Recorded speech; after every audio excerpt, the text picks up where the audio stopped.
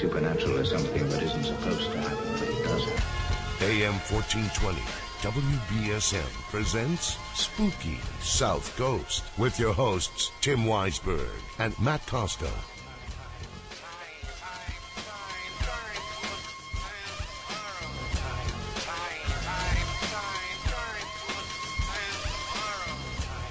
Good evening and welcome to Spooky South Coast. Tim Weisberg here, along with the silent assassin Matt Costa and science advisor Matt Moniz. And we are here to talk with you about the paranormal as we are each and every Saturday night. Turn down the recording volume there because Matt turned up the other volume. All right, now I'm going to change again. Now your turn. No, all right, don't really. All right, we are broadcasting live both on the WBSM airwaves and on Fate Radio. So if you're listening at home and you want to see what's going on in the Spooky Studio, just go to SpookySouthCoast.com. Click the little link up in the corner that'll take you to Fate Radio, and you'll be able to see what's going on in the Spooky Studio while we talk. And we are going to have a fascinating show for you tonight. It's a totally packed show tonight. That's the problem with the Halloween season, is there's so many things we need to get to, so many things that we want to do with the shows. And then we have breaking news like we had last week, which is the way he wants it. Well, he gets it. We had the UFO sightings over New York City. Now, if you've seen the clips of them, it didn't take long for people to kind of, with today's technology, to realize that they were nothing more than a bunch of balloons.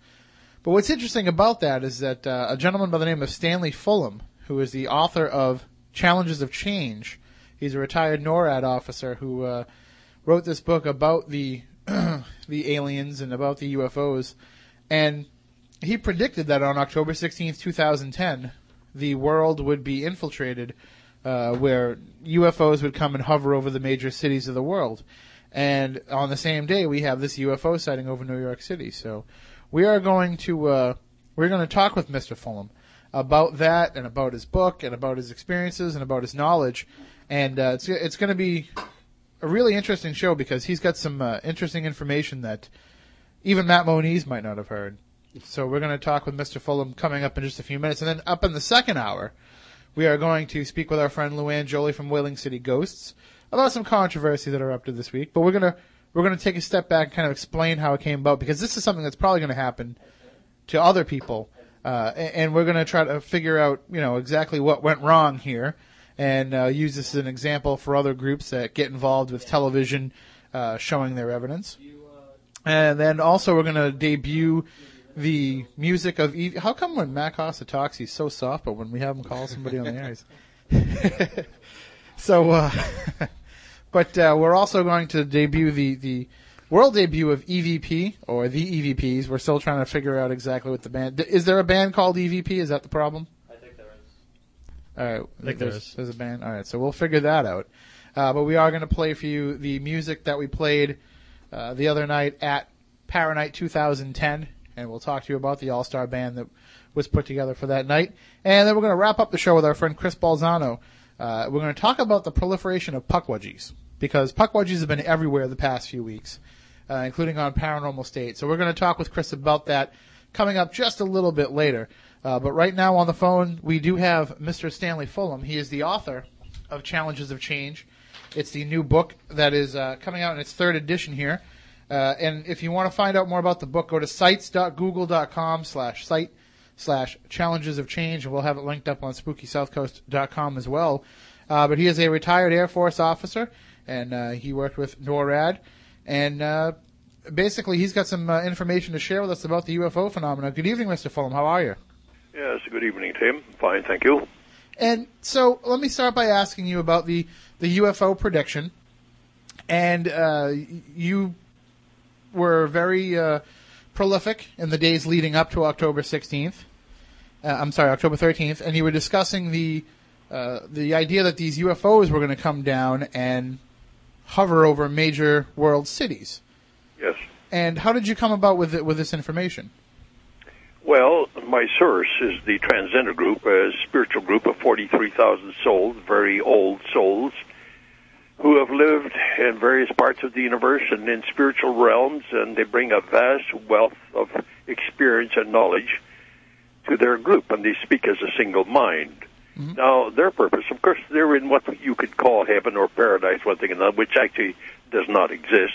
Even Pope John Paul says heaven and hell are not places. They do not exist as places. They are a state of mind. Thanks God for that. So, anyway, they're starting to recognize is that there's a spiritual world, and not everybody is at the same level. The Transgender group are a very sophisticated group, very knowledgeable, and a vast wealth of experience gained from all over the universe, and some of them have actually lived on Earth. Abraham, for example, the founder of the Jewish nation, is a member of the Transgenders. Edgar Casey was for a while, and Peter the Apostle was as well, but they're not known as that in the Transgender group. They have their spiritual names. However, that is my source, and they can't lie. That's impossible, and they will provide information and that type of thing, but they will never tell anyone what to do, because when God created all our souls, He gave each soul only two things. He gave us free will and choice. And then He created the universes and said, go and experience all things, which we do, but it's a pretty rugged trail, and for some more so than others. And so what the Transgenders will do, will provide the information. They won't give me the cure for cancer. Looking for a low down payment, low rate mortgage to finance your... Our computer tends to fire off on its own sometimes. Sorry about that. Okay. So they won't give cures for cancer or give you the winning lottery numbers or anything like that, because that would violate the free will and choice of thousands of people who have dedicated their lives in the research of cancer, for example. But they will provide advice and information, and this is what they provided to me over the last 12 years. And we've discussed the UFO phenomena, the alien phenomena, because, as you know, you just mentioned, I served with Bomber Command during the war, and then after the war I served with the Air Force, a permanent Air Force, and for a number of years I worked in NORAD, where I had some more experience with UFOs. So I've had that, and then I met and talked to a lot of pilots and intelligence officers in NORAD. So I gathered a great deal of information about that reality. But one thing I found, that when I went back to the Air Force in peacetime for the permanent force, is that I didn't know, and I wondered, who are these aliens? Where are they from? Why are they here? Why the abductions? Are they a threat? And there were no answers. And when I retired years later, I had the same questions. And so I wondered about it, and I was desperate for an answer. I talked to scientists, and I talked to a lot of, I read practically every book that was ever written on UFOs. There were never any real answers there. And the thing that mystified me, Tim, is this. Often the UFOs would appear on the radar and just as suddenly disappear, reappear, disappear. And I've talked to a pilot who chased the UFO. The UFO, traveling at speeds over 2,000 miles an hour, disappeared into the side of a mountain. It didn't crash. There was no explosion. And he said that moments later, it reappeared over the top of the mountain, hovered for a minute or two, and then flew away. And I talked to a commercial pilot flying from Europe to the United States. And he was telling me about the same kind of experience he witnessed, where he saw a UFO dive into the ocean at a tremendous speed, no crash, no explosion, and then it reappeared miles further down, completely unscathed, and flew away. These incidents, and there were hundreds of incidents reported like that, proved is that the aliens did not conform, did not function within our third dimension physical laws. So, I was a bit of a loss to where I was going to get my information from, until one day I met up with a very spiritual person, a good friend of mine, and I asked her about it. I told her about my quandary. And she said, well, you're not going to get your answers here on Earth. Well, I says, I don't talk to the aliens. They don't talk to me. She says, no, but you can get your answers from the spiritual world. That was a bit much for me because of my religious background, one thing and another, and I had attended the Catholic college, and so that was a bit much. But anyway, she said, yes, the spirit world at the higher level see the Akashic records. That's one thing. And everything, every thought, word, and deed has ever done in the universe is recorded in the Akashic records, number one. And secondly, what is not recognized, not known by, well, especially Christians and Muslims, is that the soul at that level, the subconscious level, which, you want to call heaven if you wish, is non-separate from all other souls. That is a reality. It may not be a state of awareness, but it certainly is a reality. So they know what other souls throughout the universe are thinking, including the Pleiadians, the agents, other agents. So nothing is hidden in the universe. So one day, about a year ago, I've been talking with them for about 12 years now, and about a year ago, I asked the Transcenders, we were talking about our environmental crisis and the situation on Earth, and I was very concerned about it, and I was wondering if the Pleiadians, if the agents would ever do anything to help us in this matter. And they said, yes, about a year ago, they decided that the Agent Council consists of 8 of the most prominent members in our galaxy system, Pleiades, Alpha Centauri, and so forth. They determined that they were going to help mankind to survive the encroaching environmental crisis. But they also realized that their sudden intervention on Earth would create mass chaos, fear, and panic.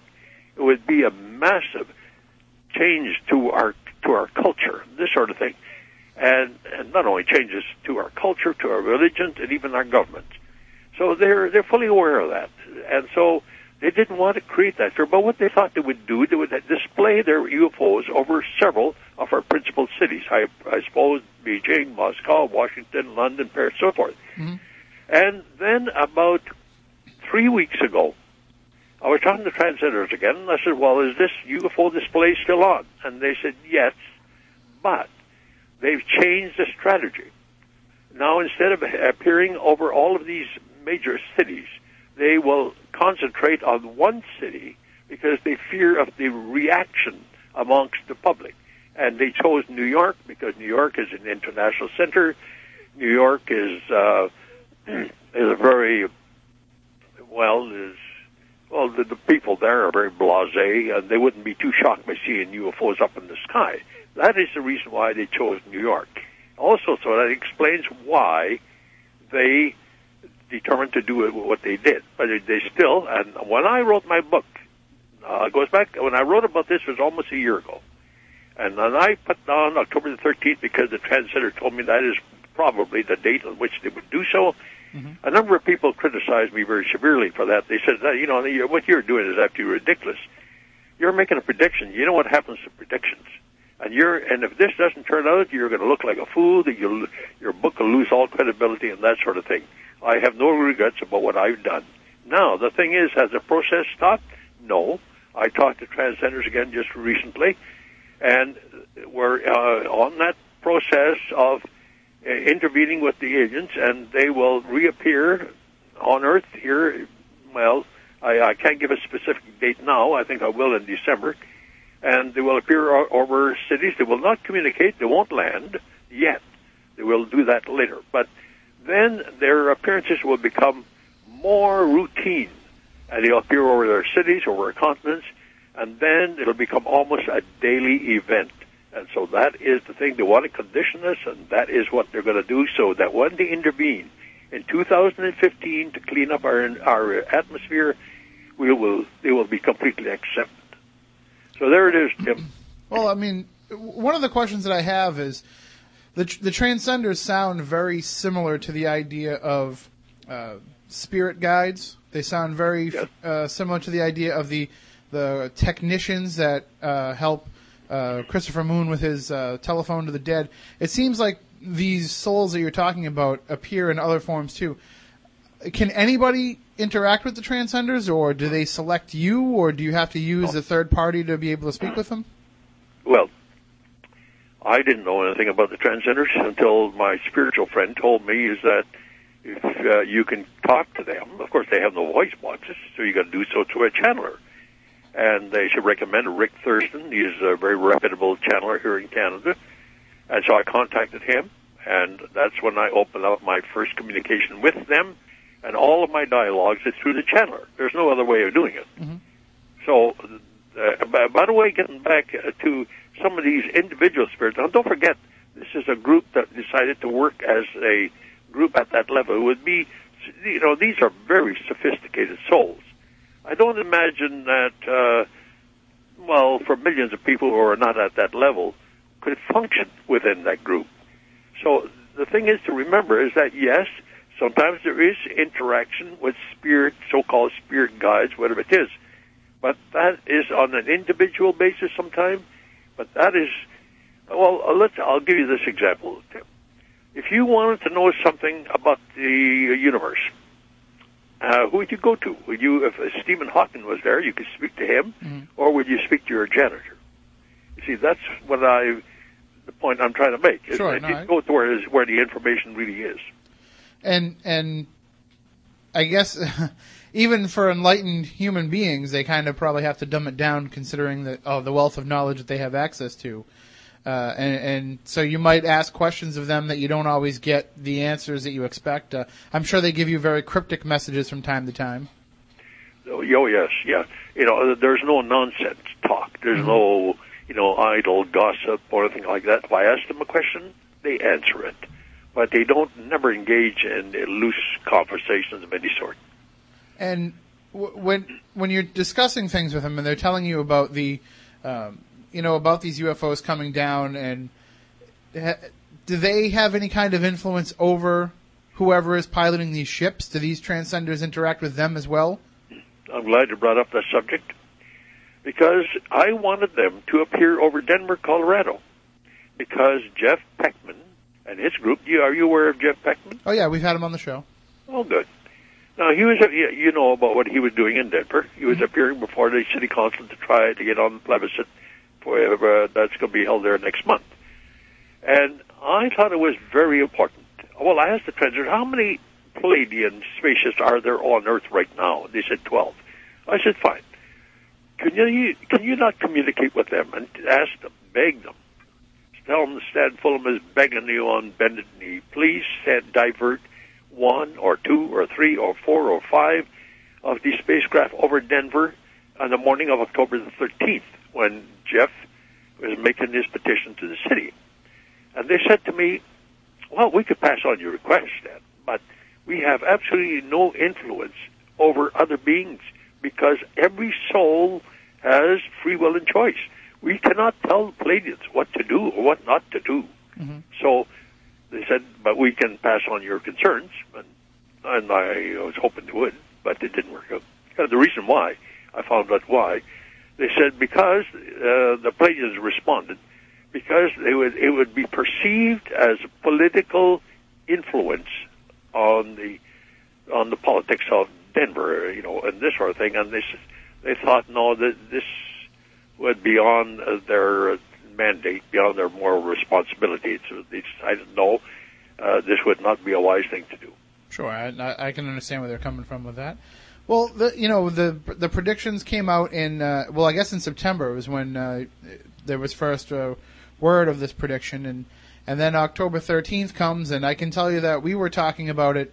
I was actually out giving a lecture on October 13th, and we were talking about, everybody make sure you look outside when you go outside. And we didn't think New Bedford, Massachusetts would qualify as one of the major world cities, but, we said we'll keep an eye on the skies. And then I see all the reports the next day about what happened in New York City. And right away, the skeptical side of me thinks, wow, I don't know how much it cost or how they pulled it all together, but that Stan Fulham's a genius. What a great marketing campaign for the book to actually, make the UFOs happen, because I was skeptical at first. And then we get these reports now that they were balloons from a party in Mount Vernon that had kind of flown their way down over Chelsea there. I mean, how do you relate what the Transcenders told you to what actually took place? Well, Tim, as you know, I served in the Air Force during the World War II. I had an experience of sighting of a UFO along with hundreds of other Allied airmen, British, American, Canadian, in a prison camp in Stalag 357 in Torun, Poland, on a hot summer day when we saw a UFO, a big red, round rocket. It had no wings and it made no sound. We were traveling tremendous speed at great height. And we thought, of course, it had to be a German rocket, until somebody confounded the scene when he says, yes, but it's traveling from east to west, and we were in Poland. Russia had no such technology. But the point I want to make, Tim, that even then, we discussed that. Of course, we were fascinated by it because it had no wings, and it made no sound. And it was traveling about at least 2,000 miles an hour. We were rather fascinated by it, but we never, not one of us, ever thought of an alien phenomena, that of an alien spacecraft. It never occurred to us. And in my camp, in fact, next bunk to me in the prison camp, was a Spitfire pilot who was shot down in Over France, and he was telling me about the experience with Foo Fighters. Again, nobody ever thought at that time during the war did we ever conceive of an alien phenomena. It was only after Arnold's experience with the flying saucers, and then a book was written about that. You remember that Yep. Well, you wouldn't remember it. You read about it. 47, right? Yes. 1947. Then the world, the military, started to realize, oops, that what we were seeing was probably of an alien phenomena. And then it speeded. And then, of course, the experience they had with the crash at Roswell? Roswell. And then, of course, the Americans got the wrecked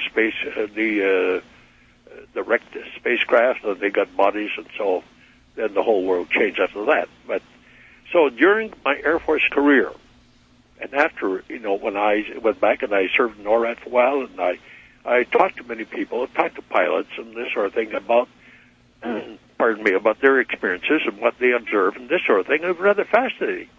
Now, sometimes I would be talking to civilians, friends of mine, strangers, whatnot, people I would meet on the aircraft or on the train or in a restaurant. And I found that whenever I brought up the subject, there were always raised eyebrows and skepticism. And I had some even good friends of mine, university graduates, say, Stan, haven't you read the good book? Haven't you seen the good book? I said, yes, I've studied religion. Well, you read about that. Where's the aliens? And Tim, I went through so much of that. And then when that thing came out, I forgot his name now, when, on behalf of the government, he was going to give an explanation of this UFO phenomena, and he called it the swamp gas. Do you remember reading about that? Dr. J. Allen Hynek. Yes, right. I was so disgusted with it that after I just kept my mouth shut, I wouldn't talk to people about it, because in the words, my good friend Dave, he was a NORAD intelligence officer, and after my experience in scrambling a jet fighter at a UFO, they called for a meeting because they wanted to refine the reporting process. And I sat down with him in the bar in Vancouver Hotel one night, and we had a long discussion about a number of things. And I remember him telling me, he says, at an NORAD officer's mess dinner, he says, they were talking to a general, talking to some of these intelligence officers. And the general said, he had appeared before a congressional subcommittee on relating to continental defense, which also included NORAD, of course. And he said, those SOBs humiliated me, insulted me, they ridiculed me. And he says, and even insinuated that NORAD officers were suffering from delusions and illusions.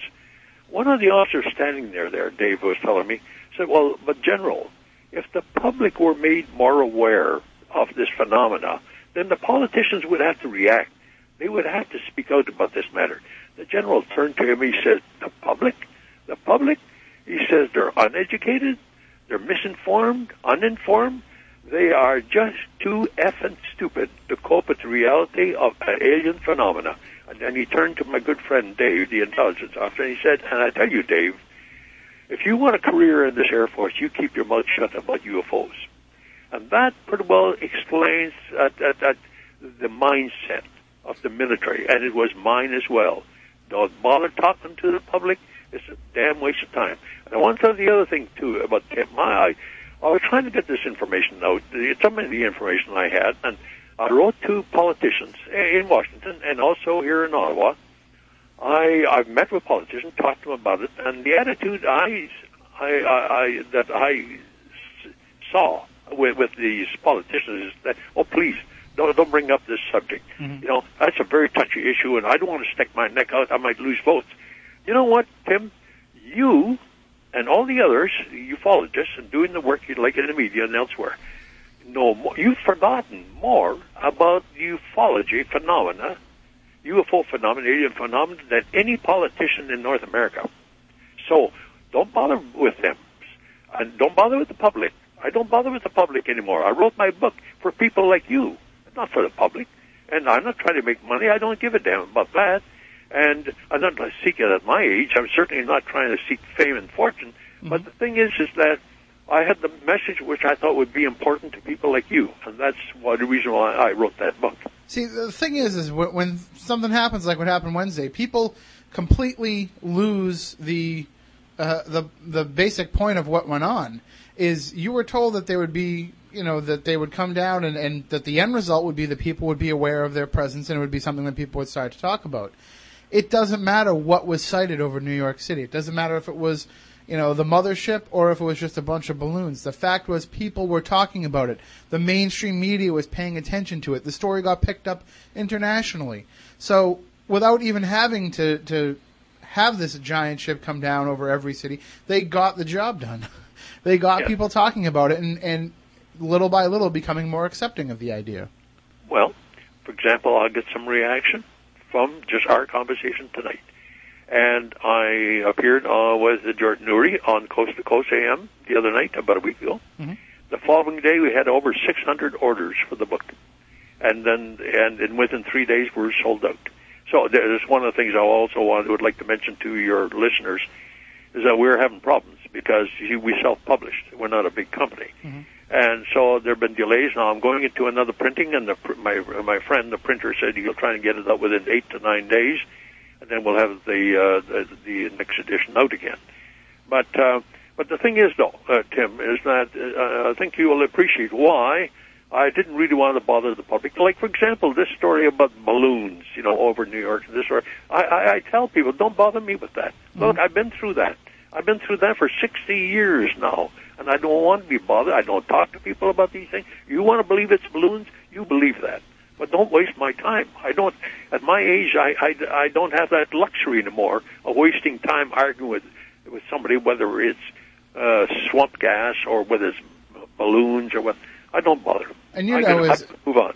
As Stanton Friedman calls them, the nasty, noisy negativists, they always have to have their explanation, and it just so happens that 3,000 miles away, somebody opens up a screen door and the dog gets out, and all of a sudden that explains why somebody saw a UFO over China.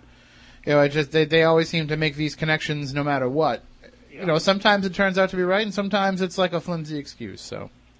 No, but it's interesting, though, that you mentioned the fact that you're getting all this interest in the book and getting all these people ordering it, because it shows that the people out there can be accepting of this idea. And when the Transcenders are telling you that people aren't quite ready for it yet, there is a certain percentage of people that I think are. Oh, yeah. I mean, at what point do you think that they might possibly try to make contact with just maybe that percentage? I don't know what that percentage is. I really don't. Sure. I really don't yeah, know. But I mean, we can't throw a number on it. But I mean, why is it that they can't make contact with those that would understand and that can help spread the word? That I can't explain either. Okay. I really don't understand the phenomena at all. Except I determined as I would deal with people like yourself, and you can spread the word, and I'm sure you're doing. Now, there's other. My book deals with more than UFOs. It deals with several other major issues. And I don't think the publics are going to deal with it. And I came to the conclusion the only place where any action is going to be taken is at the university level. And I'm hoping that with people like yourself spreading the word, university students hear that and they start talking about it. And I think that's where it's going to be at. But, Tim, there's one other thing I want to mention about this UFO display, sure, which I just think is very important. Extremely important. Somehow there's a lot of misconceptions about this. They think, oh, well, they just want to come and interact with it and talk to us, whatever it is. No, there's a purpose in it. And what it is, they've studied the Earth now for, well, at least 1 million years or more. Wow. The Alpha Centaurians is the greatest military complex in the universe. They monitor us 24 hours a day. So there's no such thing as some bad aliens out there who are going to come out and take over Earth. That is nonsense. But anyway, the thing is, the transgenders had mentioned to me quite some time ago that there were countless thousands of alien societies, much like Earth's, who have polluted their environment to total extinction. Not a single being, not an animal, not a plant survived. And they said, no, we are not the worst. But they said, you're on that path and you're in the top 10%. Now, with the pollution, there's CO2 pollution that's taken place in our atmosphere. Now, the Pleiadians, especially, well, not only the Pleiadians, there's the Alpha Centaurians and others, are well aware of our situation. They discuss it at the Alien Council regularly. And about a year ago, let me backtrack a little bit here, okay. Tim. Now, countless thousands of societies like ours, and they just disappeared. Where was the Alien Council? Where were the Pleiadians? Where were the Alpha Centaurians? We have such great power. I think, why weren't they there to help them? They didn't. Now, that raised a question with me, a very serious question about that. And so I wondered why they didn't. And so I brought this up to the transgenders. Why are we so special? It reminds me, paraphrasing the old biblical saying, what art thou, man, that God is mindful of thee? Well, I paraphrase that to read, what art thou, man, that the aliens are mindful of thee? Because why did they decide they were going to intervene and clean up our environment? Probably in 2015. And the reason, there are two reasons. Well, there may be more, but the transgender gave me two reasons for this. One of them is Earth is unique in the universe. I repeat that. We are unique in the universe. Mm-hmm. Is that we have the highest emotional energies of any planetary system in the universe. Now, aliens are fascinated by us. For example, they watch our communication all the time, our movies, they watch our TV and this sort of thing. The Alpha Centaurians, who are a very rough group of beings, if you want to call that, because they're very powerful beings, they are fascinated by our Western movies. They know all about Roy Rogers and this sort of thing, and they love those movies. So they are fascinated by it. You know that Transgender told me there were over 300 billion aliens who were watching the Winter Olympics in Vancouver last winter. They see these beings down there, these humans, yelling, screaming, crying, hooting, hollering, all this sort of thing. And then, when they're finished this and the game is over, the competition is over, they're standing on the rostrum and they're hugging and kissing one another. They don't understand that. It is beyond, because they don't have those emotions. They don't have that kind of emotional reaction to anything themselves? But they're fascinated by it. No. And the other example that the transgender gave me, like here, I am in Western Canada, on the prairies. We have beautiful sunsets. Well, it's the same like in the Great Plains of the United States. Beautiful sunset. When you see a beautiful sunset, you see it, but you don't only see it, you feel it. Mm-hmm. When you listen to some beautiful music, you feel it. You have an emotional reaction to it. Same thing as to art. Most of the aliens don't have art. They don't have music. And they don't have sports. And I was quite fascinated by that, because I thought that would be pretty well, a standard thing. But the transgender said, no. No, the Pleiadians are very much like us in many ways. They have some form of music, but we'd hardly recognize that as such. When they have some form of sports, but quite different from what we have. Not as competitive, and that's certainly not with the emotions there. So we are unique because of our emotional energies, number one. Secondly, because the Alien Council thought there was hope for us, is that we are evolving spiritually to a higher spiritual consciousness. That's what the Mayan prophecies are all about. Where it's not the end of the world, or the planet, our planet. Mm-hmm. It is the end of our consciousness of everybody grabbing whatever it is, all for me, greed, and that sort of thing. That is rapidly changing to a new, higher spiritual consciousness. They see that happening within the next 10, 15 years. Actually, would you believe, starting in Russia, there's a guru, a young man there now, who is very active, and he's going to play a very prominent role in this whole development. So those are two important reasons. There could be other reasons as well, Tim, but for now, because of limitations of time, that'll do. Well, do they think, or maybe you haven't received this answer from the Transcenders, but wouldn't their appearance here help us get to that bigger consciousness a little bit faster? Well, this is what they said. I'll just read out to you. I asked them about that. Can I just briefly read out what they said? Sure. I said the alien interaction could be a very positive spiritual experience, just what you said, Tim. It would dispel mankind's myths regarding the threat of aliens and challenge mankind with their greater spiritualism and concepts of God and His creation. And the translator said, you are looking at a huge cultural change and impact in your reality. You have to remember that for them to appear in your reality, it is going to affect your belief systems, your cultures, your economic realities will change. Your whole world will change as you know it. The alien council understands that. They've had eons of experience with similar situations on other planets such as yours. So it is not simply a matter of cleaning up the environment. It would literally change the entire structure of your society. As we have said many times, only mankind could be so egotistical that they are the only intellectual and intelligent life form in the universe that is literally infinite. And if you just think about that for a minute objectively, it is incomprehensible to consider, to consider the fact that in the universe, vast as it is, that man would be the only intelligent life form. So does it make any rational sense? So it does not make any rational sense. That was their comment. Well, have they told you other things about the Earth itself? Have the Transcenders shared with you information about things that are going on here on our own planet? Oh, yes, of course. We discussed the financial and economic systems, which are about to collapse. We discussed, I call them the four horsemen. One of them, of course, is Earth changes. Now, Earth changes, earthquakes, tsunamis, tornadoes, all that, that's Earth changes. Mm-hmm. That is going to start sometimes maybe this winter. It gets worse, and it culminates in pretty well December 2012 with disastrous results all over the world. Millions and millions of people will die, and on. It's a pretty grim story. Now, that's one thing. Then we have the international terrorism. Al-Qaeda, for example, has a dirty nuclear bomb. And so a good part of my book deals with that issue. So we're not just dealing with UFOs.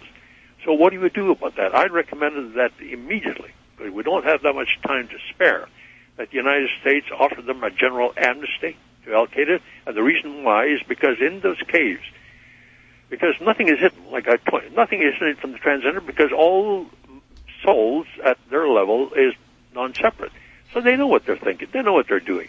There's a great deal of moral conflict going on now between the al-Zawahiri, who is the leader of the jihadists. There's about 25 or 30 of them. But there are approximately 1,200 scientists and technical staff there in those caves. And these people are making good money. And they've lived a pretty good life. They don't want to die.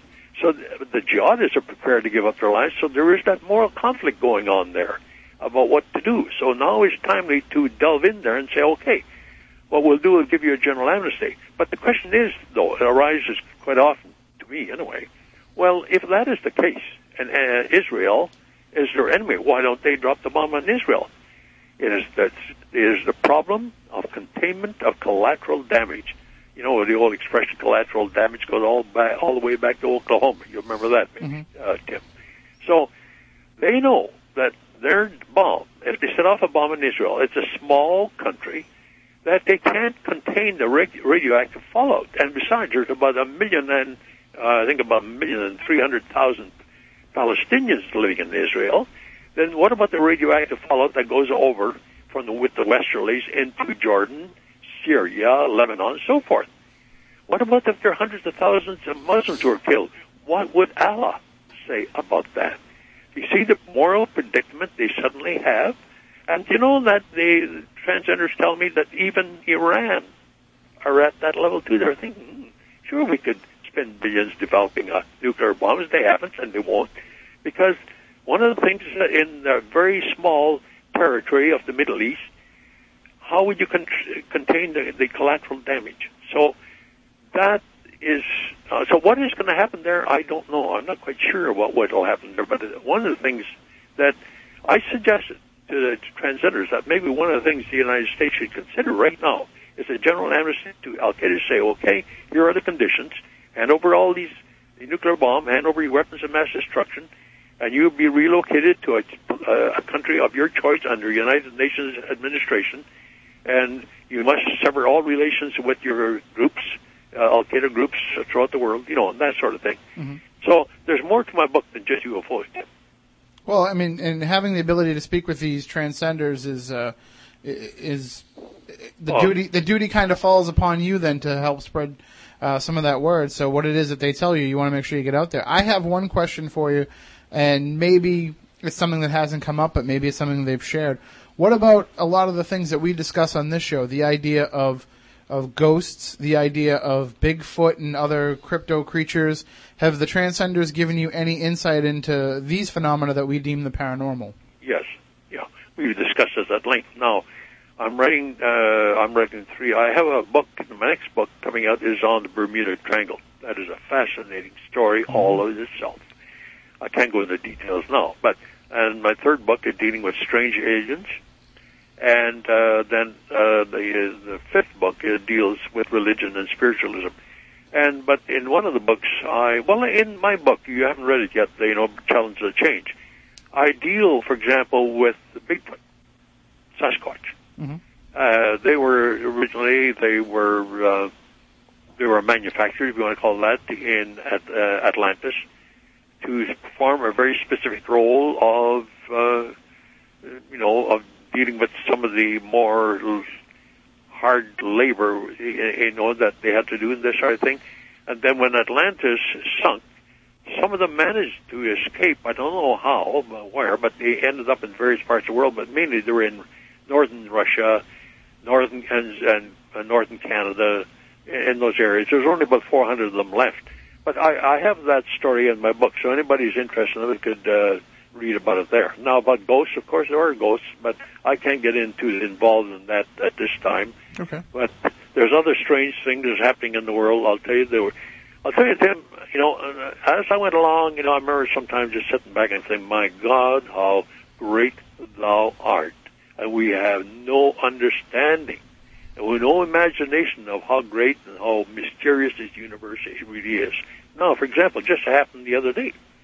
Now, do you remember hearing about the story about this village in China that disappeared? Mm-hmm. Yeah. And I thought, well, that's very damn strange. So I asked the transgenders about it. Did that actually happen? Yes. Oh. And then they told me exactly what happened and why. Now, they're back there again. 33 hours later, they're back there. Well, what happened? Well, how did they disappear over all that period of time? Now, I'm preparing a report on that for my website sometime within the next week or two, and I'll have it up on my website. That'll be up on the sites.google.com/challenges of change? Yeah, yes. We got to get you the challengesofchange.com URL. It'll be a lot easier. So, but all right, so that's the site to go to read what Stanley Fulham will have to say about that, and also to order the book. And hopefully we can get some more copies of that rolling out. But like you said, people have to be patient, and it's not like publishers are going to want to get this stuff out there. So you got to do it all yourself, and it takes time. Well, there's publishers in the United States are now perking up and paying attention. I got a call from a group in Scandinavia, and they want the publishing rights for Scandinavia, so it's rolling. Good. So then you'll get some help, and it'll be a lot easier to help spread the word then. Yes, indeed, yes. All right. Well, thank you for joining us. I look forward to when I do get the book and having the chance to read it. Hopefully we can have you come back, and we can talk more in depth about some of the things that you discuss. Okay, Tim. And good night to you. And thank you. Bye. That is Stanley A. Fulham. The book is called Challenges of Change. Sites.google.com/site/Challenges of Change is the web address. We'll have it linked up on SpookySouthCoast.com as well, so that you can get right to there and read these different reports that Stan's putting up there. And there's a lot of interesting information up there. He's been following these UFO sightings on the website as well, so you can follow along with what goes on there. So it's just another example in my mind, Matt Moniz, of somebody who's getting out there, who has the credentials. who has this background and that might make people sit up and pay attention to what he has to say. Maybe.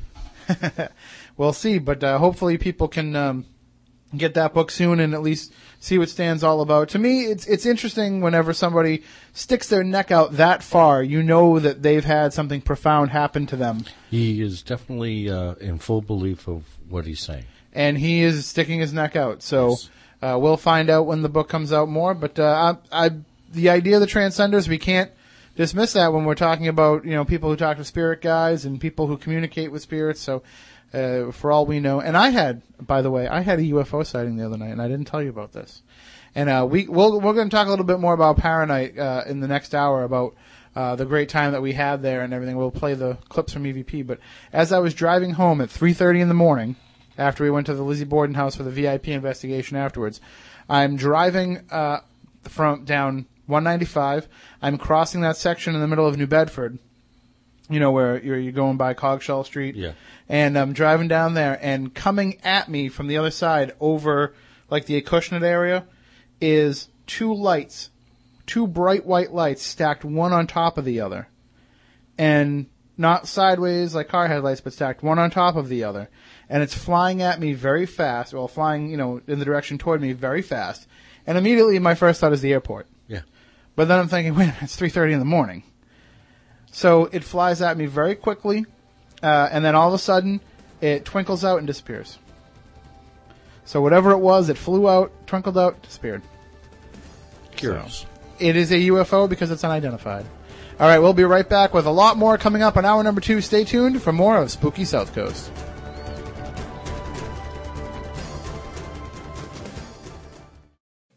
Spooky South Coast is back. I am ready! I am always ready! I have been ready! I am ready!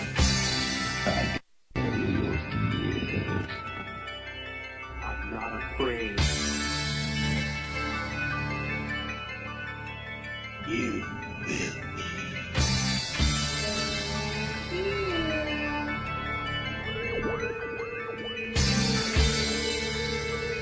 Welcome to Spooky South Coast. Look, I know the supernatural is something that isn't supposed to happen, but it does.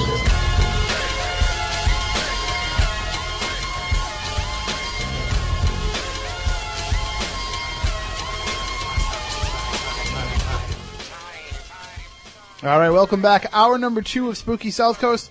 Tim Weisberg here, along with the silent assassin Matt Costa, science advisor Matt Moniz, and we want to say welcome to all the new listeners. We've been out there meeting people. We've been having newspaper stories done about us and about my book, Ghosts of the South Coast, which is still available for purchase. I'll be doing a book signing tomorrow at the 80 Makepeace Tyhonet Village Market as part of their Haunted Bog Night in Wareham from 6 to 9. And then next Saturday, I'll be at the Old Company store in Wareham from 1 to 5. And then next Sunday, Halloween, I'll be at the Fall River Historical Society from 12 to 2:30. And all these appearances are up on the Ghosts of the South Coast website, which is linked up right there on the front of SpookySouthCoast.com. Great job by Matt Costa running that site. He's made sure to put up all the stories about us and about the book so you can read them. And thank you to all the people who read the Boston Herald story online and decided to comment underneath it. And the answer as to why all paranormal investigators weigh at least 300 pounds is because the people who we help in their residential homes who have these investigations done to help quell their own fears and solve their own family concerns always are nice enough to reward us with some sort of meal. And then if we find ourselves driving home at 2:30 in the morning and the only place open is McDonald's. So that's probably why. And as to why my co-hosts look like Cousin It from the Addams Family and a cast-off from the Goonies, well, that's because Matt Moniz used to play Cousin It on the Addams Family, and Matt Costa was actually the stunt double for John Matusak in the Goonies. So normally I don't bother responding to people that post things online because, anybody that posts up things under a story on a news site, you got to worry about some of them sometimes. But I just thought it was pretty funny stuff, so you can check that out up on the Ghosts of the South Coast site. And it's a lot of fun. I don't like to engage in war, but we don't take ourselves that seriously, so it's not like it bothers us at all. But we did talk about controversy here, and not so much controversy, but how easily things can be mistaken in the paranormal field, and that's what we had happen this past week. And we're going to bring up Luann Jolie from Whaling City Ghosts, who is on the line with us right now. And for the record here, and I know we've stated this on the show before, Luann, and we're going to state this again, but whenever anybody hears those great EVPs that came from the Lizzie Borden Bed and Breakfast of that investigation where I was sworn at, where I was called an a-hole, where I was told to go F myself, and where we captured the voice of Lizzie Borden on tape, that was actually Luann's recorder. Luann from Whaling City Ghosts, who is able to get all kinds of spirits to come and communicate with her whenever she goes out, because basically she's a nice person and the ghosts understand that.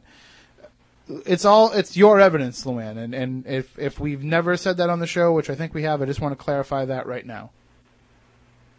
Okay? Oh, definitely. Okay. Now, the situation, if you don't mind me kind of sharing with the listeners the story of what happened. Oh, of course not. Is you contacted me, you said that your sons had been watching a Comcast On Demand special, and that on that special, Matt Moniz was talking about the ghosts at Lizzie Borden's, and they played the EVPs that you had captured, and they remarked that it was Matt Moniz who had captured them. Yeah. My sons were actually all upset. They were ready to go hunt down Matt Moniz, poor guy. Or as they called him on the special, Matt Moniz. Yeah. Yes, Matt Moniz. So, and it was also D Moniz that was. We also got to remember this was also recorded, what, 2 or 3 years ago? Yeah, I think it was 2008. Yeah. So, but we talked about it, and I said, I can't imagine that Matt would have said I capture, but sometimes, you get kind of wrapped up in the moment, and they kind of tell you what to say, and they tell you, like I was explaining to you, don't say Whaling City Ghosts, because they're not here. They take you out of the moment. And so that he may have said it for that reason. But I went back and I watched the clip that you directed me to, and here's the problem that happens all the time with this stuff. Yeah. It was done in voiceover by the reporter. The reporter's the one that said that Matt Moniz captured it. And no matter what you tell the reporter, they're going to say what they want to say in their voiceover. Yeah, they like to do that, don't they? Well, like I said, though, because they want to make sure that you don't take... Because I honestly think it was an honest mistake, because it was our event that was going on. It was a spooky event. We were there to do this, and you happened to be part of the event. I think what it was is she didn't separate or see you as like a separate entity, even though I did say, these recordings came from Luann Jolie of Whaling City Ghosts. But like I said, these reporters and camera people will edit things for time to get them on TV. Well, the funny thing, too, is that a lot of people actually think that Whaling City Ghosts is part of Spooky, because we just really have been together for so long. Mm-hmm. I mean, really since probably your first show, that if you say Whaling City Ghosts, people actually do say, oh, yeah, Spooky South Coast. And it's like, oh, well, yeah, we work with them a lot, but we're not actually part of the show. We just kind of help you guys out. And we couldn't think of anybody better for us to be associated with. Same thing with Greenville Paranormal. Thank you. We're sorry we drag you down by hooking you up with our reputation. But no, but I mean, and that's. But I do want Matt Moniz to apologize for the confusion. I do apologize for the confusion as best I can. I mean, but again, it is one of those things where we don't have control over it. And I don't know, Luann, I know that you've shared your evidence with media outlets. Have they had you sign the release forms for the evidence? Ghost Lab did actually make me sign a form. None of the other shows that we've actually shared some of our evidence with have not actually had me sign a release. And I don't know, I'm obviously not going to read a whole 5 or 6 page release when they're shoving it in your face and asking you to sign it, but basically, we always write on those releases this clip courtesy of this person, this clip, because we want them to put it on the screen so that you get the promotion out of it. Right. And they never do. Well, the way I see it is the media is a very hard entity to trust. Mm-hmm. And they're going to do what they want to do anyways in the end.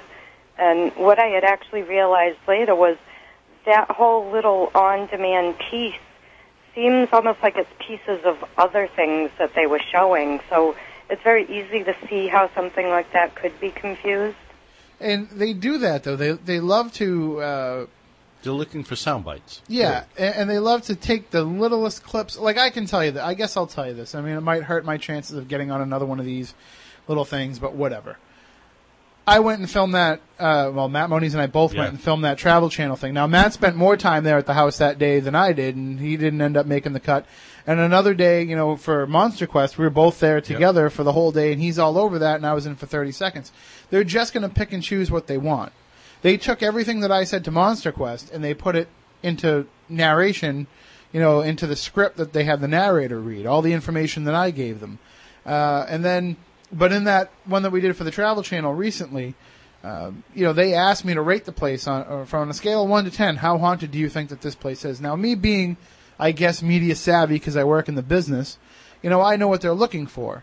But if they ask Matt Moniz that question, Matt Moniz is a scientist. He's going to look at it objectively and he's going to give them an answer. On a scale of 1 to 10, I'd give it a 4.5, which is still pretty high. But I know what they're looking for, so I say this place is a 10.5.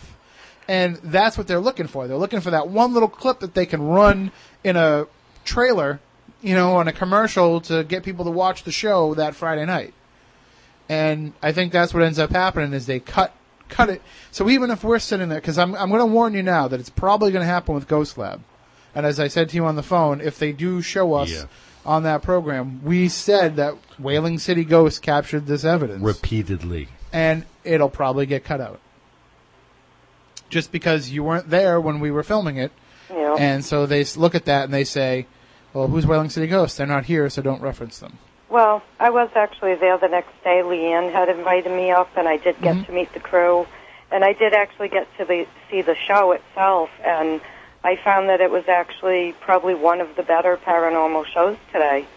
Most of these shows just seem like they're there for the shock factor, and I don't think all of them portray paranormal investigators as truly as they should.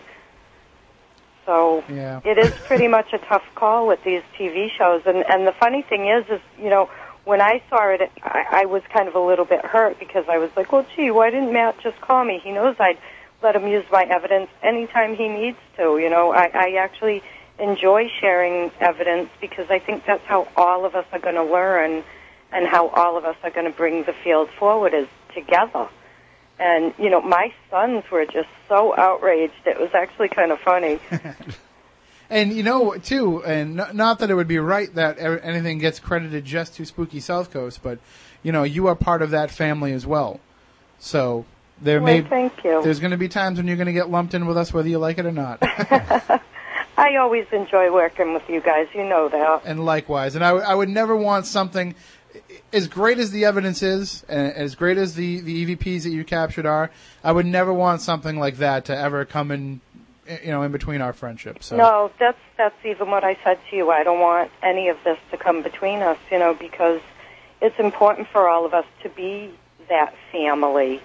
And when we work that way together, where we're willing to share and we want to help each other out, I think that shows the unity of the field, and to me, paranormal investigation teams that don't work like that, they're hurting themselves, because there is so much more to learn out there. And I say it all the time, anyone who calls themselves an expert in the paranormal field is full of what, because all of us are babes in the woods. None of us really have any answers. And the way that we will get answers is when we do work together and share. And I never, ever have a problem with sharing something, if it's going to help all of us learn or maybe improve the existence of ghosts, with these audio clips. And that, to me, that makes me feel great because the paranormal is very personal to me, and it means a lot to me to be credible and to be professional out there and to be good to all the other people that we work with. Absolutely. I think this also shows what should be done to prevent other paranormal drama. Stop and actually talk to the other person first. Yep. It's like, because once, you were upset, and what did you do? You got in contact, said what happened. Yep. And you found out what happened rather than just automatically retaliating or reacting in an adverse way, and all of a sudden this is escalating over some sort of miscommunication, which could have been resolved if, like what we just did, we called and contacted The only each other. problem is it was filmed 2 years ago. You never saw it, and Luann's watching it 2 years later. So Yeah. if anybody's to blame, it's freaking Comcast for not making it more accessible. It's been out there all this time, and I never had a clue it was out there. I would have enjoyed watching it 2 years ago. I hadn't even remembered it until it's like Tim called me and was I had to explain to him what was going on in the clip so he could kind of remember, because he doesn't remember what he did last week. So, and the lesson learned from this, Luann, though, absolutely, get rid of Comcast and switch to FiOS. Well, that's the funny thing. I never had Comcast. It's actually my oldest son who has it, and now you see why. I guess I don't have Comcast.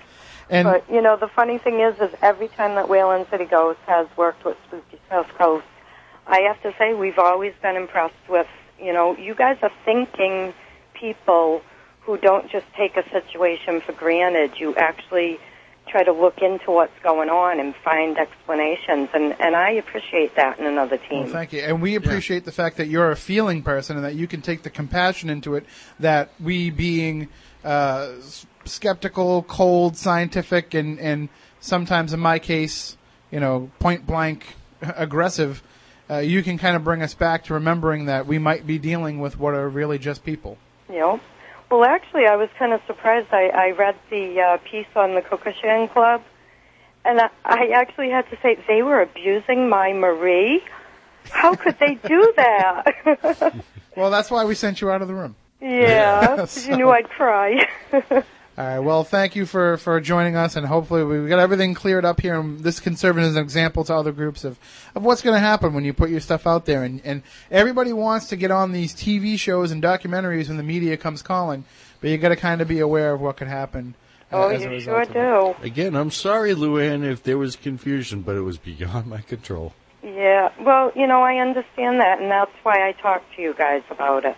And like I told you, if I had seen on that clip him saying, I captured, I would have given him a nice punch in the arm right here. I always, whenever investigations, it's always we. Oh, because in the science field, you don't want that kind of stuff to happen to you. You don't want people to take your work and... Although it does happen all the time. Unless they're the ones that sign your paycheck because you're doing it for them. No, but I'm saying you see that in science all the time. People hijacking other people's stuff, or somebody referencing something and it not being further referenced without accreditation. In following periodicals. It's common. And Chris Balzano, Hilly, but Chris is in the chat room sharing a similar encounter that happened with him. So maybe we can get him to share that on the air when he joins us a little bit later. So that would be great. And Luann, you missed Paranoid. I know you couldn't make it out, but we're gonna take a break. When we come back, we're gonna play a couple of the clips from our band EVP. So. Oh, awesome! All right, thank you so much, and we look forward to talking and working with you soon. Awesome, sounds great. All right, have a great night. You guys night. Stay spooky. You too. Good night. Bye-bye. Luann Jolie from Whaling City Ghosts. All right, we are gonna actually. Do we need to take a break? Because I'd rather just roll right into these if we can. Yeah, we do have to. All right, go right ahead. Let's roll right into these. We're going to play. We played 3 songs. We're going to play the first song that we played, and we're going to play the one that we closed it out with. In the middle, there was a great performance of Friend of the Devil between Jeff Belanger, who you know is the host of 30 Odd Minutes and the author of many paranormal books and the founder of GhostVillage.com, and our friend Carlson Chops Wood, bluesman extraordinaire and paranormal investigator with Phantom PI. They did a great performance with the acoustic and electric guitars of Friend of the Devil. You can check that out on our YouTube page, youtube.com/Spooky South Coast. But we're going to play for you the couple of songs that had the full band, which was Jeff and Carl, myself playing bass, Matt Costa on rhythm guitar, Matt Moniz on drums, and he worked very hard. I was very impressed by his work behind the drums, and it made me feel sloppy on the bass. And Sarah Coombs, who was our tambourine girl. Yeah. And she did a great job. And a special guest. You have to see the video for yourself, and it's right on the front page of SpookySouthCoast.com. But in our closing song, there's a little special guest there that you're going to want to see for yourself. But right now, Matt, why don't we roll those 2 songs for everyone? This is the world premiere live of the rock group, para rock group, EVP. The world's most paranormal rock band. And with the exception of Carlson Chops Wood, the rest of us are not really musicians.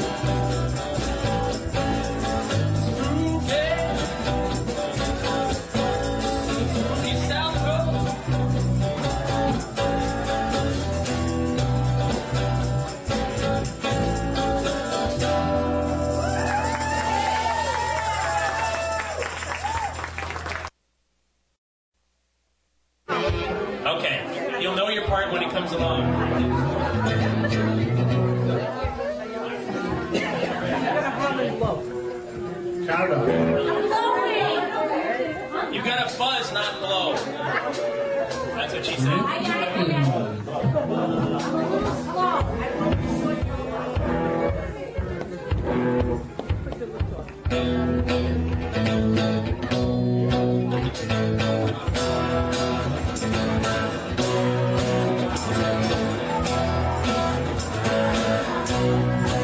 For the Crypto's Wellness.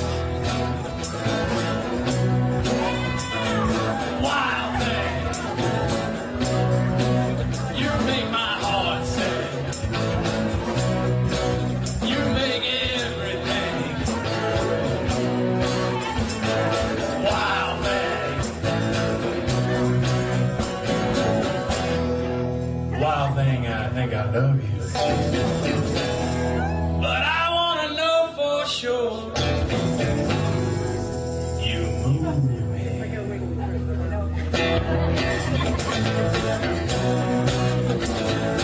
Wild thing. My heart sings. You make everything. Wild thing. Wild thing, I think I love you. I wanna know for sure. Wild thing, you look like Bigfoot.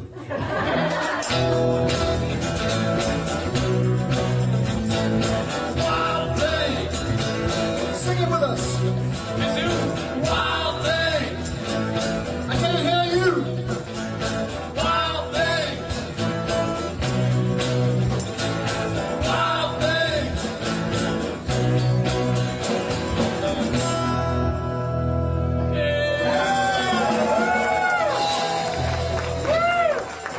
We are the EVPs. Thank you, Cleveland. Let's see. All right, there you have it. Two of the clips from EVP's premiere performance, and I guess the idea is that we're going to dust this off every once in a while for different paranormal events and maybe some charity things. And I can tell you I was already talking to Wayne Morrison, the organizer of Rock for Christmas, and I put a bug in his ear that maybe when they come play December 10th in Fall River, that maybe we could weasel our way in. We'll see. So, but anyway, there you go. If you have a wedding, birthday party, bar mitzvah, or funeral that you need a paranormal rock band for, give us a call. We're gonna practice. We're gonna sound a lot better next time. That was only with about a couple of hours practice 2 nights before. Not even. Yeah. So, I mean, we got together after our thing in Wareham at the Wareham Historical Society, and we kicked it out for a little bit, and then that was the end result. So, hopefully, we can get it to sound a lot better. But what a great time we had at Paranight with everybody. Bob Murch did a great presentation on Ouija boards, and Jeff, of course, always rocks the house with his unique and innovative discussions. And we had a great meal. The Water Street Cafe's new chef, Chef Michael, did an outstanding job. And the place was just great. Everybody had such a fun time there. Everybody was coming up afterwards and saying how fun it was, and the investigation was cool at the end, and Tiffany was there. Tiffany Rice was there doing her readings, and people were walking away. We had to do them in the bathroom just to have a quiet place, and people were walking out of the bathroom with their mouths dropped open. That's how good she was too. So we have plans of doing many more of these in the future, making Paranight hopefully a yearly event, and also having some other smaller events along the way. So you never know where EVP could be performing. World tour. All right. Why don't we take a quick 1-minute break, and when we come back, we'll talk with Chris Balzano about the proliferation of puckwudgies. They seem to be everywhere now, and even making it onto some of these paranormal TV shows. So let's talk about that with Chris. He is the puckwudgie guy, and he should be known about that throughout the world. He's the guy that brought these into the paranormal world from Native American lore and legend. So we're going to talk with Chris in just a minute, so stay tuned here on Spooky South Coast.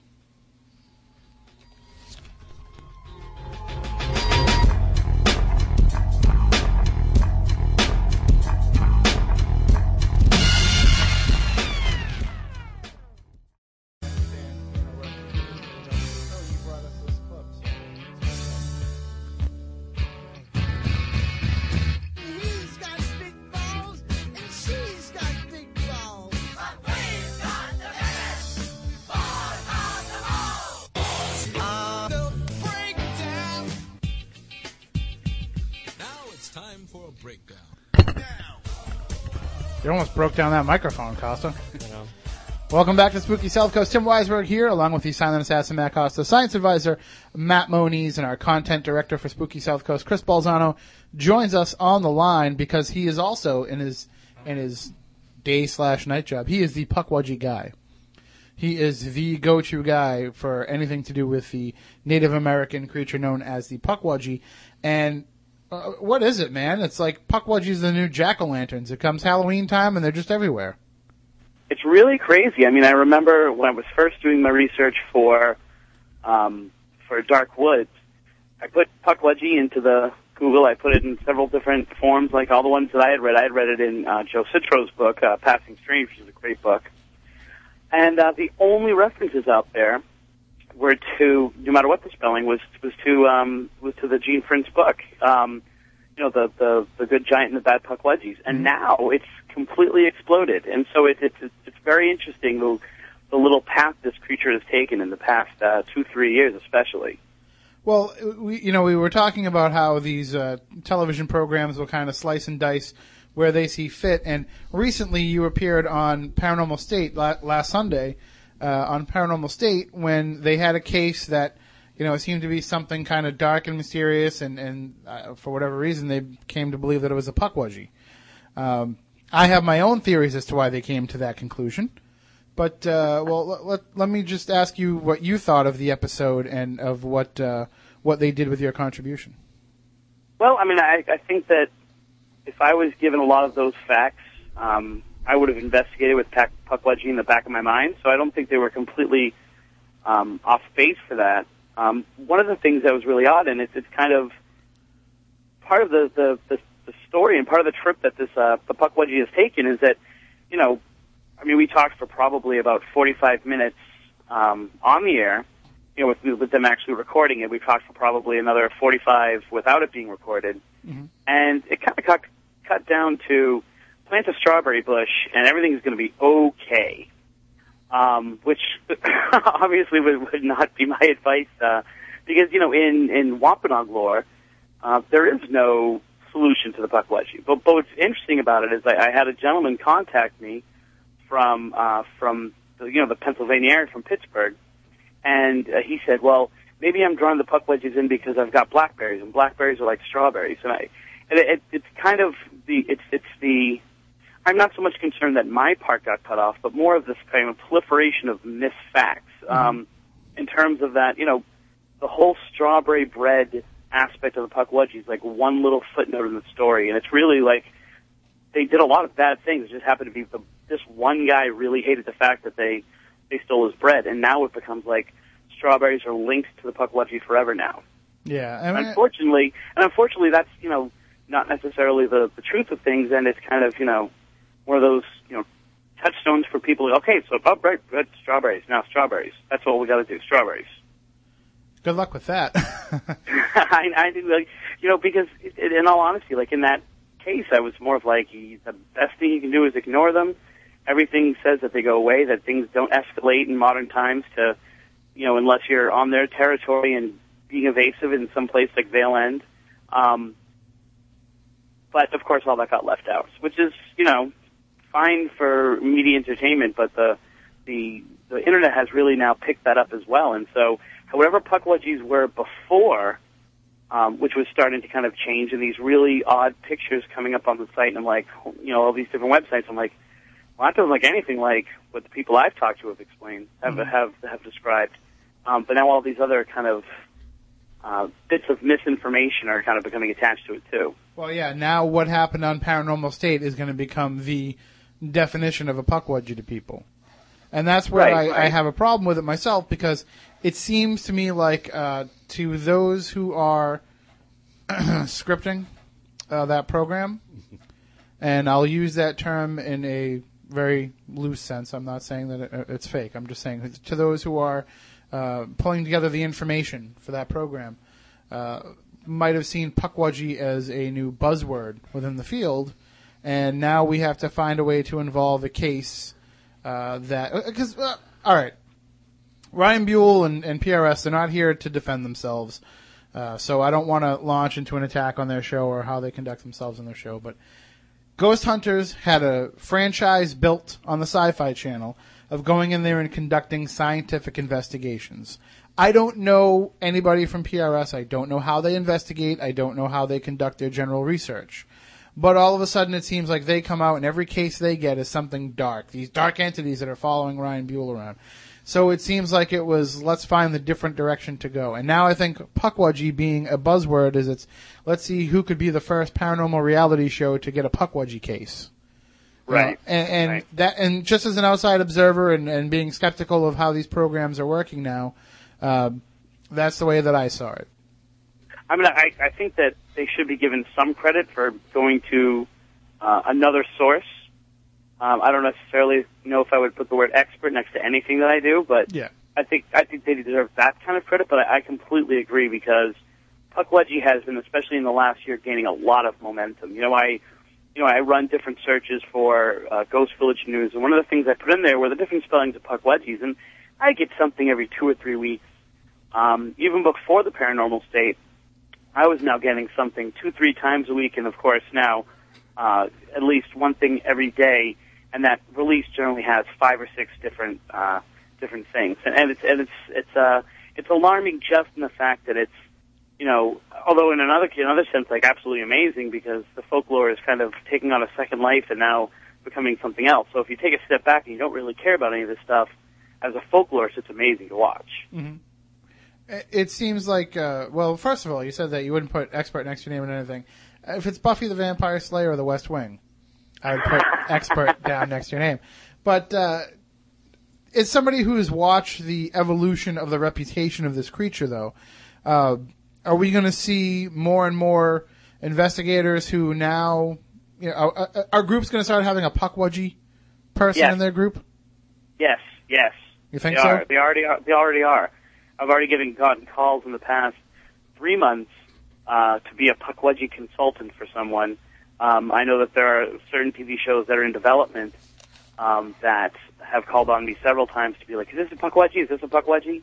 And so, I mean, I think we've already kind of seen that. And the best part is that you see certain buzzwords that have been used in my articles start to become really identifiable with this phenomenon, and it's kind of interesting just to sit back and watch. It was funny because my wife even they said something like, "Didn't you say that?" Like, wasn't? And I'm not into necessarily putting my stake down as the originator of Pukwudgie. It's been around for a lot longer than me, but it's just interesting to watch that evolution. And people are really now thinking like Pukwudgie first, and broken pipes later. Yeah, I mean, and I guess Pukwudgies are kind of transferable to other Native American cultures. I'm sure a lot of them have a similar entity, a similar creature. But really, aren't Pukwudgies supposedly just creatures that harass the Wampanoag Nation? No, absolutely not. I mean, I would say in the lore they are, but I mean, I clearly have documented cases where they. Well, I'm talking the terminology Pukwudgie. Yes. Yeah. In terms of terminology, yeah. I mean, you and I have talked about this, and we've mentioned on the show, like, leprechaun sounds like a Pukwudgie to me. Yep. Oz spirit, which someone first kind of exposed on your forum, that's a Pukwudgie. I literally showed that picture on your website to the people who I had interviewed for Dark Woods, and they're like, yeah, that's exactly what we saw. Smaller, but that's what we saw. So it's now like, it's the word Pukwudgie is definitely a Native American association, but the creature itself is seen throughout the world. So as the analytical folklorist that you are, I'm saying this because what you're doing is by tagging everything as a Pukwudgie now, you're actually diminishing the history of whatever your area or your culture's version of that is. You're putting a tag on it to make it catchy and hip with everything going on in the paranormal world, and you're totally ignoring the hundreds of years of history of the creatures that were in your own area. Yeah, and really what you're doing is putting a nice little cute twist on it, because if something is Native American, then it's got to be spooky and weird and eerie and misunderstood. And so you're almost adding a level of credibility to what you're saying, because everyone has this kind of fear and this kind of awkwardness when it comes to Native American spirituality. Is there going? I mean, I'm assuming that you're already receiving calls from groups and Facebook requests from groups and all kinds of people who want to be able to relate their cases to you and say, do you think this could be a pukwudgie? How hard is it going to be to differentiate between what is a pukwudgie and what might be something else? Well, I listen for certain markers when people say, especially things that are out there but not necessarily as widely publicized. The gentleman I was referring to earlier, even though it wasn't mentioned on the show or it's not one of the focal points of pukwudgie out there on the web, kept saying, and it was weird the way he was saying it. He was saying, "I'm being haunted by these mosquitoes. Why are these mosquitoes after me?" And it was like, hey, that's kind of something that's actually much more associated with pukwudgies than anything having to do with strawberries. And yet here was this guy who hadn't really done any other research other than watch the show, and he was complaining of this. So you look for little markers like that, and then ultimately, this is what I've told everyone that I've associated with. I can't tell you whether it's a pukwudgie or not. If you think it is, the information's out there. Like, here's what I can tell you. And then I say, look to the lore of the local Native American tribe. How does this fit into them? Do they have any things that talk about spelling? Do they have any things that talk about, this being an issue in that area? If so, then, kind of talk to someone who might be more of an authority on the history of this in your area. And so that's the best you can do because, ultimately unless someone's paying me to fly around the world, I can't necessarily be in there, nor if I was there, am I the number one person who can diagnose that kind of thing. Well, the other problem, too, is I think now you're going to see the other side jump into this a little bit. Now you're going to see the cryptozoology side jump into this and say, well, if these pukwudgies do exist, they've got to be a real creature. And I've got to be able to capture one. And now you're going to see, Tom Biscardi, pukwudgie hunts in the Freetown State Forest where they're going in with cages and, bowls of dog food trying to capture these things. Yeah, and if you go onto the Spooky South Coast website, you can kind of see the clip that's up there when pukwudgies attack, which is something we shot for one of my books, which has gotten a lot of buzz, especially in the past week. But the point of a lot of what we were doing there was we don't know what it is. And so actually Ron Kolick from New England Ghost Hunters or New England Ghost Project, thank you. Sorry, Ron. When he was out there, his full intention was that it was something physical. He was like, we're on a pukwudgie hunt. We're going to get a pukwudgie. We're going to trap him. He wanted to bring bread, too. He wanted to bring strawberry bread. And so I really think that I think it's because it's undefinable, because it kind of leaks into all these different things, you're going to find different kind of people starting to associate all kinds of experiences with it. And Matt Moniz and I have talked about a few people who have approached me and thought they had alien abductions, and in hearing descriptions and things like that, now think it's pukwudgie. So it is already starting to leak into those other territories. And arguments. Cryptozoologists have really kind of contacted me and put their flag kind of in the ground, saying, "No, this is a creature, and therefore it's more our territory. So why are you calling it paranormal?" Well, if you've read the accounts of what the pukwudgies were supposedly able to do to the Wampanoags back in the older times, and there's definitely a paranormal aspect to them. These things had a strength to them that most weird little creatures that might exist in the forest could never achieve. And not to mention the fact that, and this is another one of those markers that really tells me whether someone potentially has a pukwudgie problem, is there's that whole, pukwudgie triangle of the Taipai-Wunkas, and there's also the shadow men. The question here in the chat room is whether or not we think that they're physical beings or whether they're spiritual beings.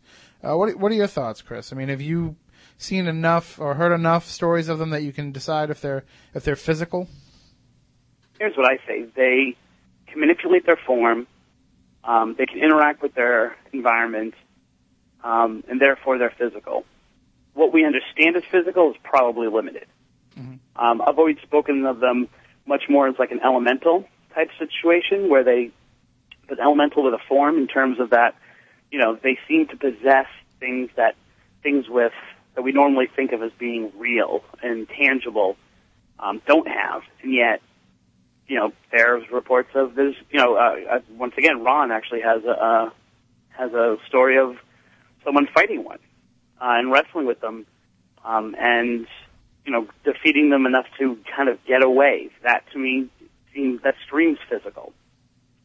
So. See, I don't know if you've ever seen. There's actually a documentary film out there about Pukwudgies, where they actually do. The Pukwudgies descend upon a town, and these filmmakers did a great job of following the battle of two space aliens that try to actually kill all the Pukwudgies.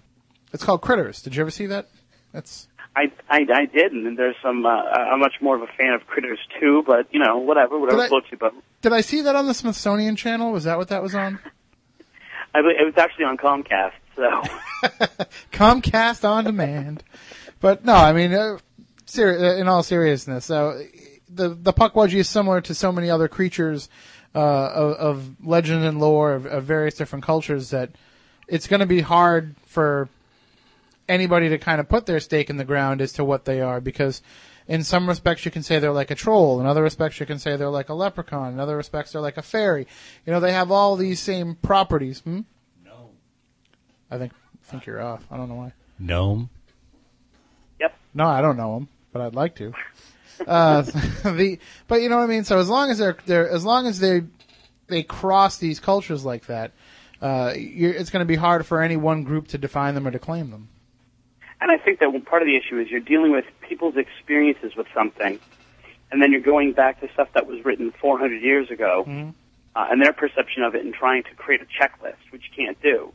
So what happens is anything that kind of follows similar traits, you associate it as closely as possible. And so, there might be absolutely nothing transforming about them. Native Americans just misunderstood, and over years, even their Wampanoag media twists it and distorts it. So that's part of the issue as well, that you're dealing with experience versus legend. Well,